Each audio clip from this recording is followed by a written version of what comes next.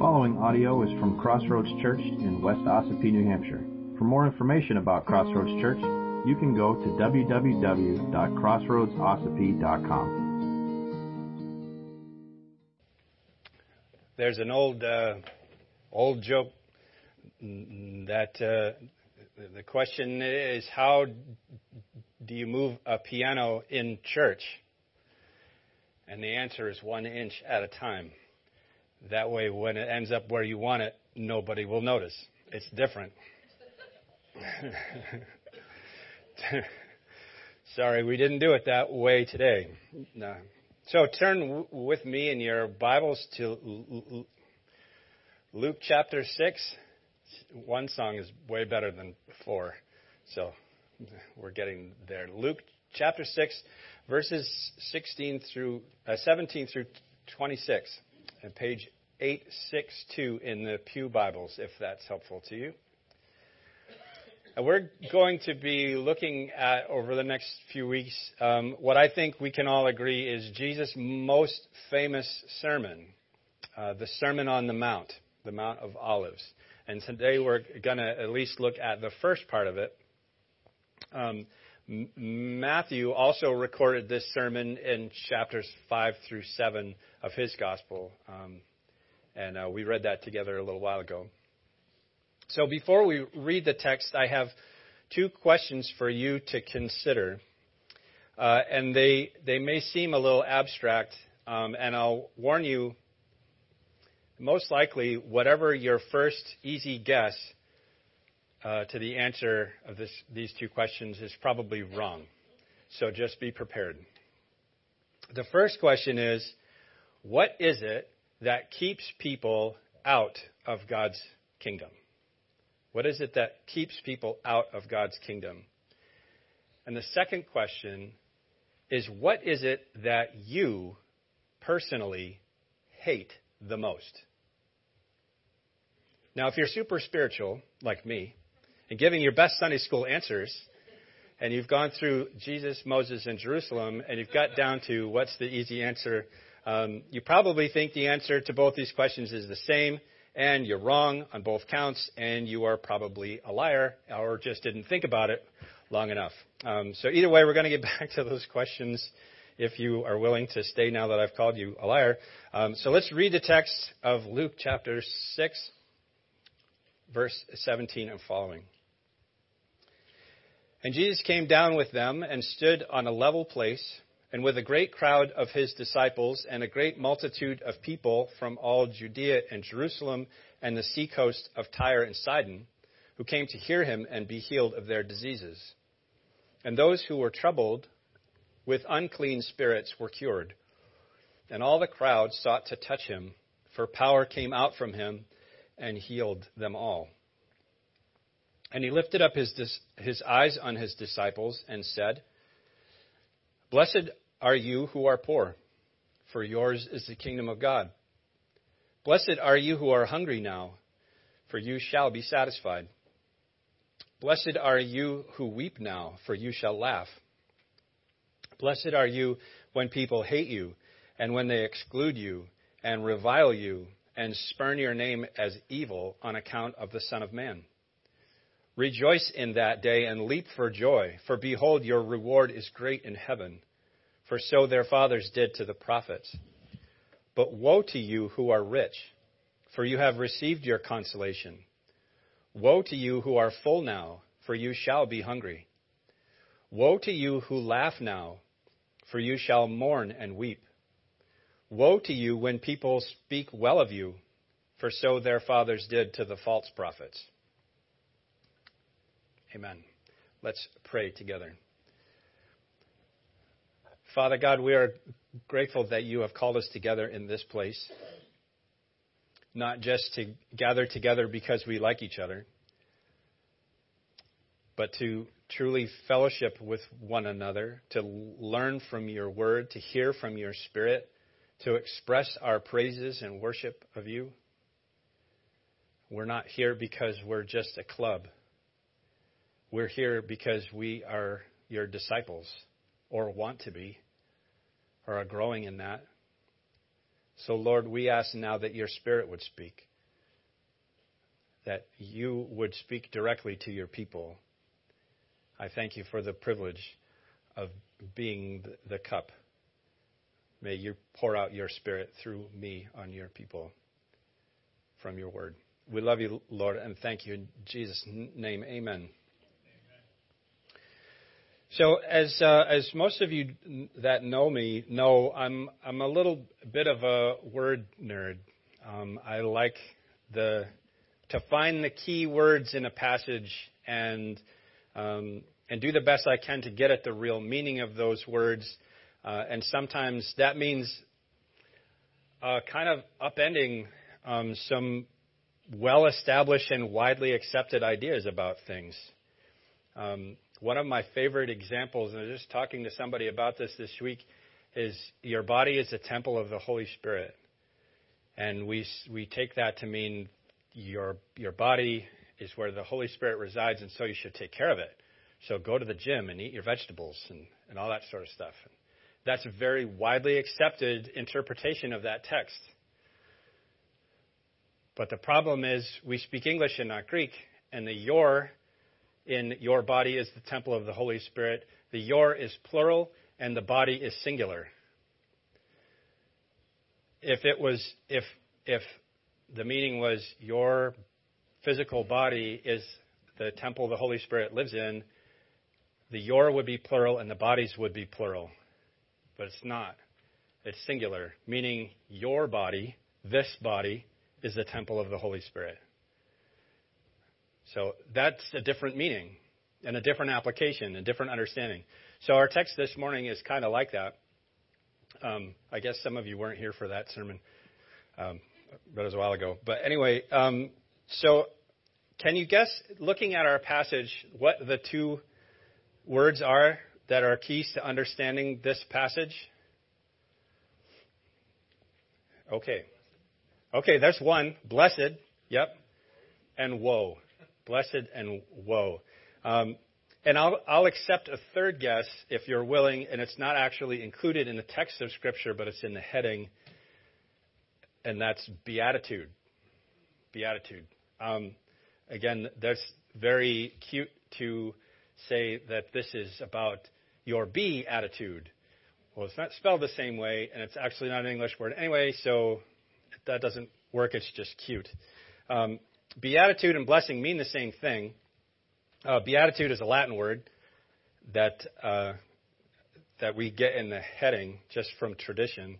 But makarios is the Greek word. And blessed is the spiritually acceptable word because it sounds more spiritual than what the word actually means. And the word actually just means happy. And I never liked that. And I remember you can read translations of the Bible now that say, happy are you who are poor now, for yours is the kingdom of God. And I always thought, that sounds very not okay. That sounds very surfacey. But the truth of the matter is the Greek word means happy. Okay? So if people make comments about your personal circumstances when they're good and you say, I'm just so blessed, it sounds very spiritual. And you're right, you are. But you can say I'm really happy too. There's nothing wrong with that. It's a biblical word. And just so that we have a better understanding, happy, in case you were wondering what that means, is just the enjoyment of favorable circumstances.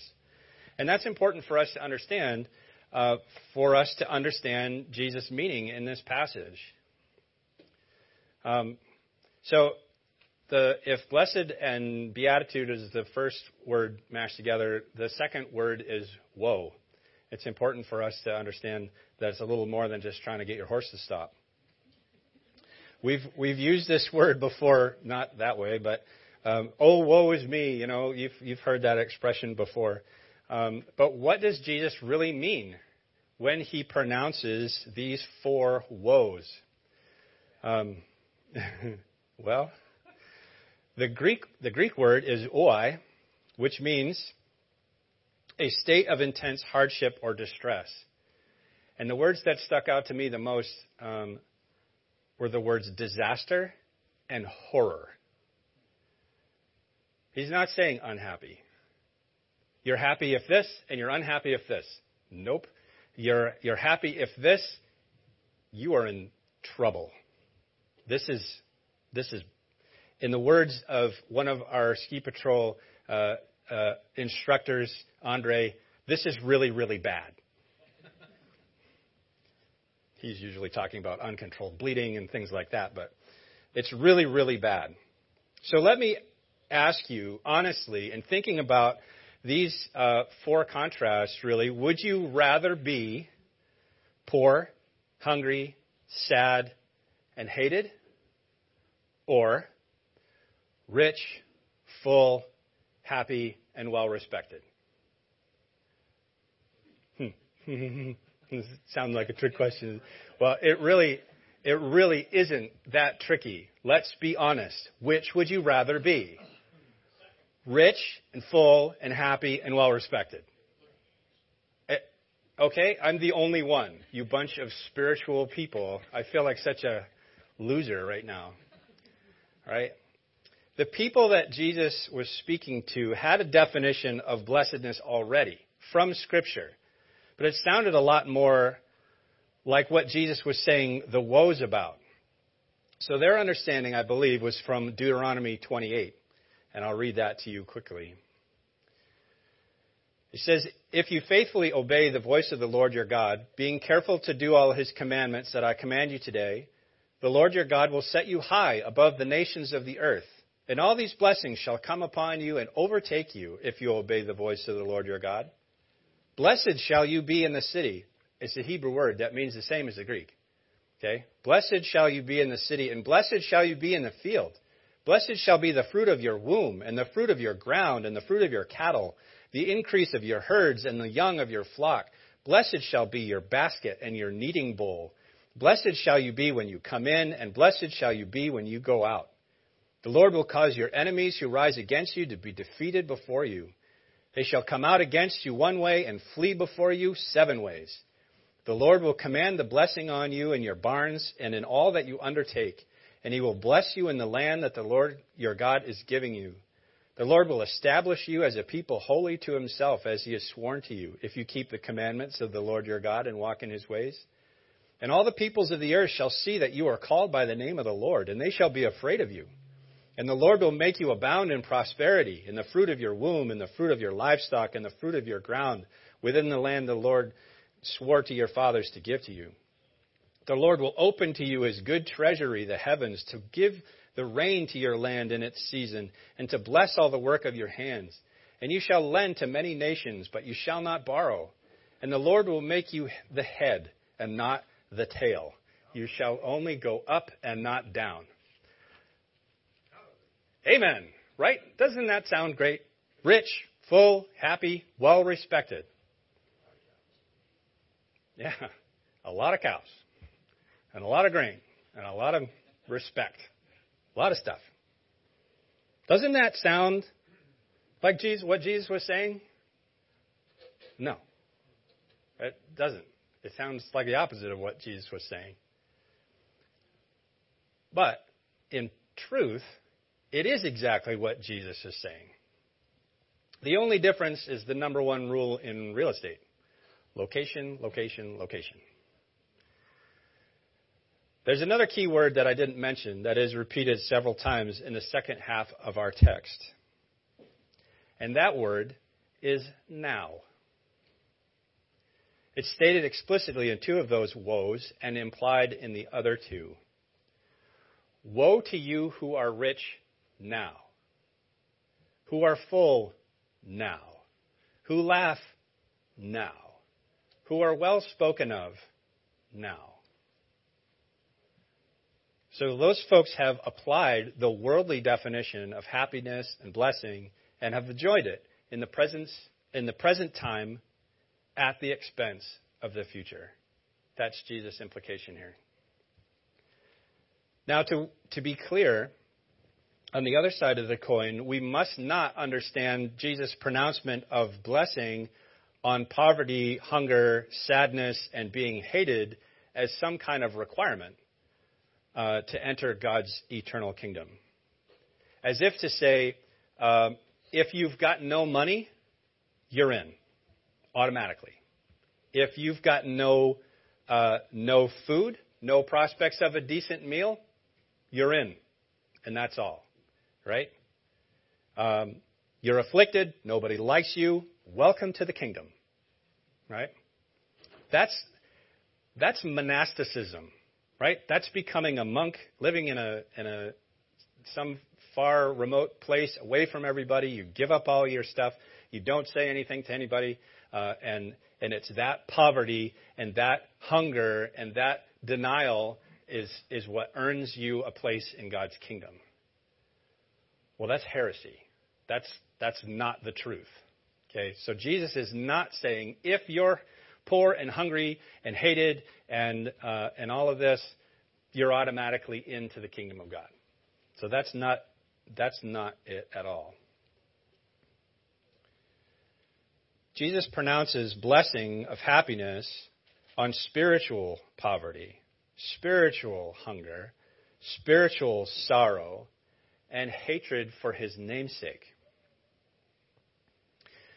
So the key to unlocking this passage to understand this is the kingdom of God, right? The kingdom of the earth, our culture demands wealth and satisfaction and respect now,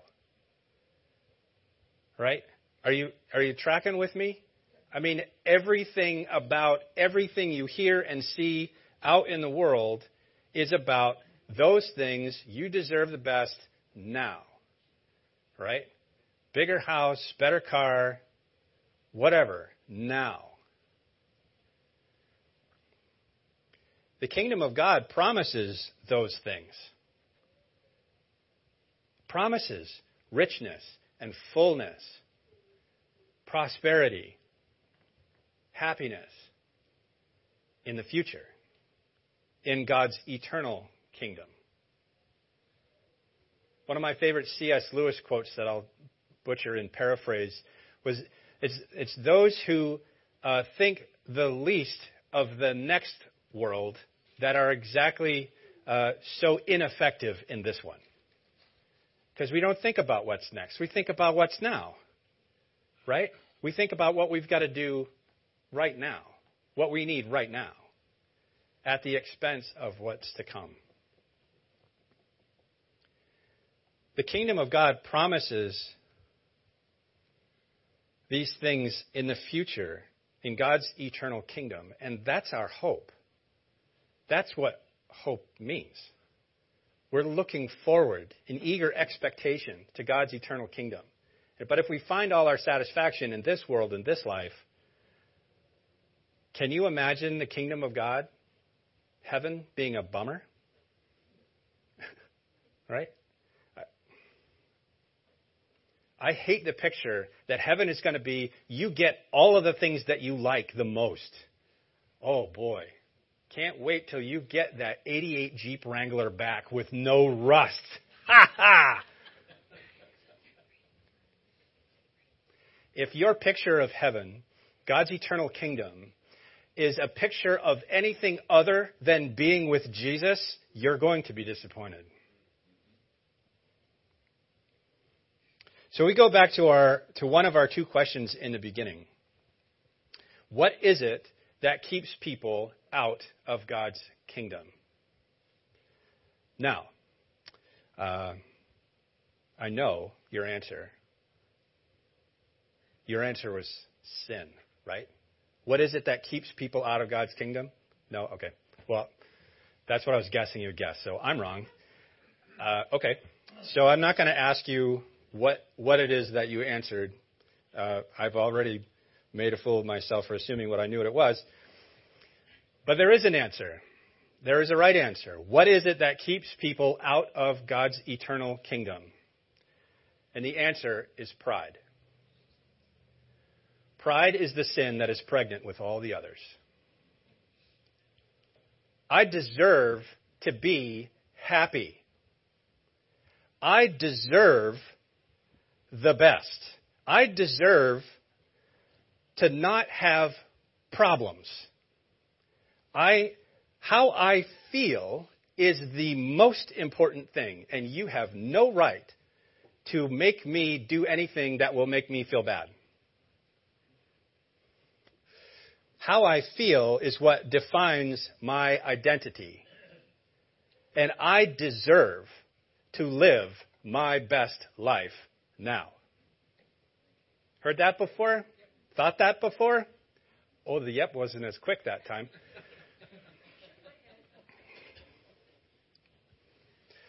That brings us to the answer to our second question. What is it that you hate the most? Don't say sin, you liar. What we hate the most, I think, this is so not from Scripture, it's my personal opinion, and I believe I'm right. And what matters is how I feel. What we hate the most is the same for everybody, Christian or otherwise, and what we hate the most is to be told no. Or you're wrong. That elbow in the ribs. Right? This goes back all the way to the Garden of Eden. Adam and Eve were told they could eat from every single tree in the garden. The whole spectrum of fruit and vegetables, everything, except one. One. Just one. Just one. And in their pride, they ate from that tree. And mankind was cursed because of it. And we all share their same sin, pride. God told them no. They told him no. Now he's told everybody else no. Jesus is telling us here that taking pride in temporary riches, temporary satisfaction, temporary laughter, temporary respect, in the end results in the horror of eternal separation from God. Woe is a very neat word. Horror is messy, but horror is the truth.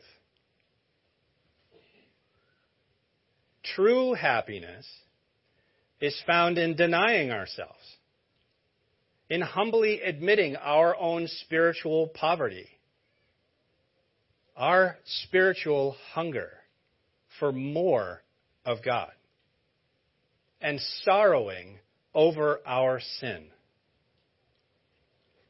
and willingly being rejected by the world because we follow Jesus in this way. Because we follow a different way, and we're willing to say no when people want to hear it the least. Because the hope of our reward is not in this life, but waits for us in heaven. The first 12 people that Christ commissioned with this message, one of them betrayed him. 10 of them were martyred in horrible, horrible ways, sawed in half and beheaded and stoned and burned and boiled alive in oil. Only one of them died of old age after being stoned and boiled in oil and exiled to live and rot on an island alone. Sounds like your best life now, doesn't it? Rich, full, prosperous. Why do we expect anything different? Why do I expect my life should be better? Well, because it's me, that's why. Is that not pride? That's the definition. I deserve better. I'm a disciple in the 21st century, right? I mean, nobody's looking to behead me, especially if I never say anything to anybody about Jesus. Woe to you who are spoken well of now. Because that's what people did for the false prophets. They didn't say anything about the truth. They told people what they wanted to hear, and everybody loved it.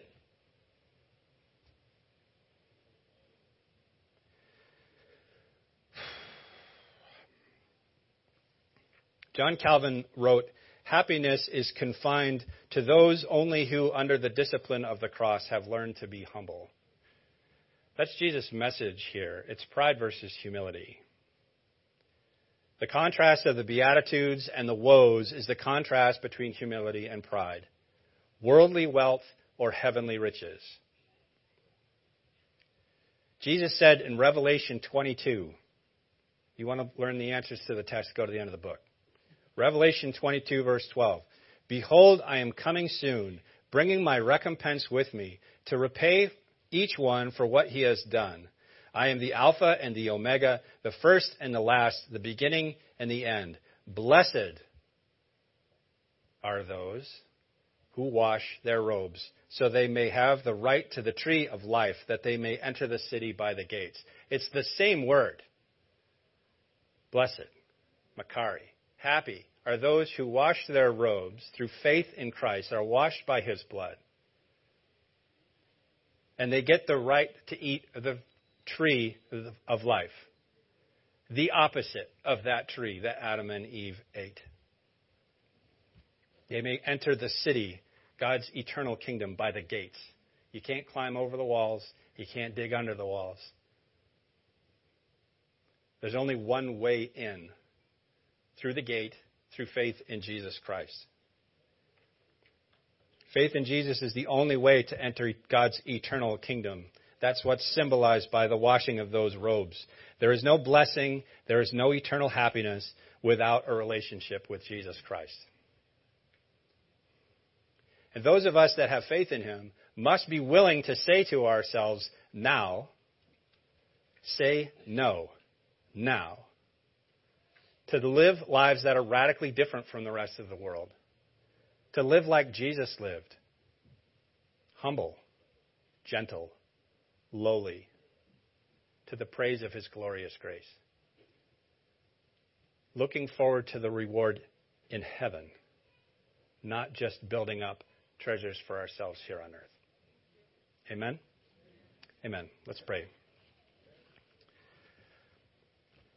Father, we thank you that in the midst of this world, we can celebrate your goodness to us for how you provide for us in many different ways.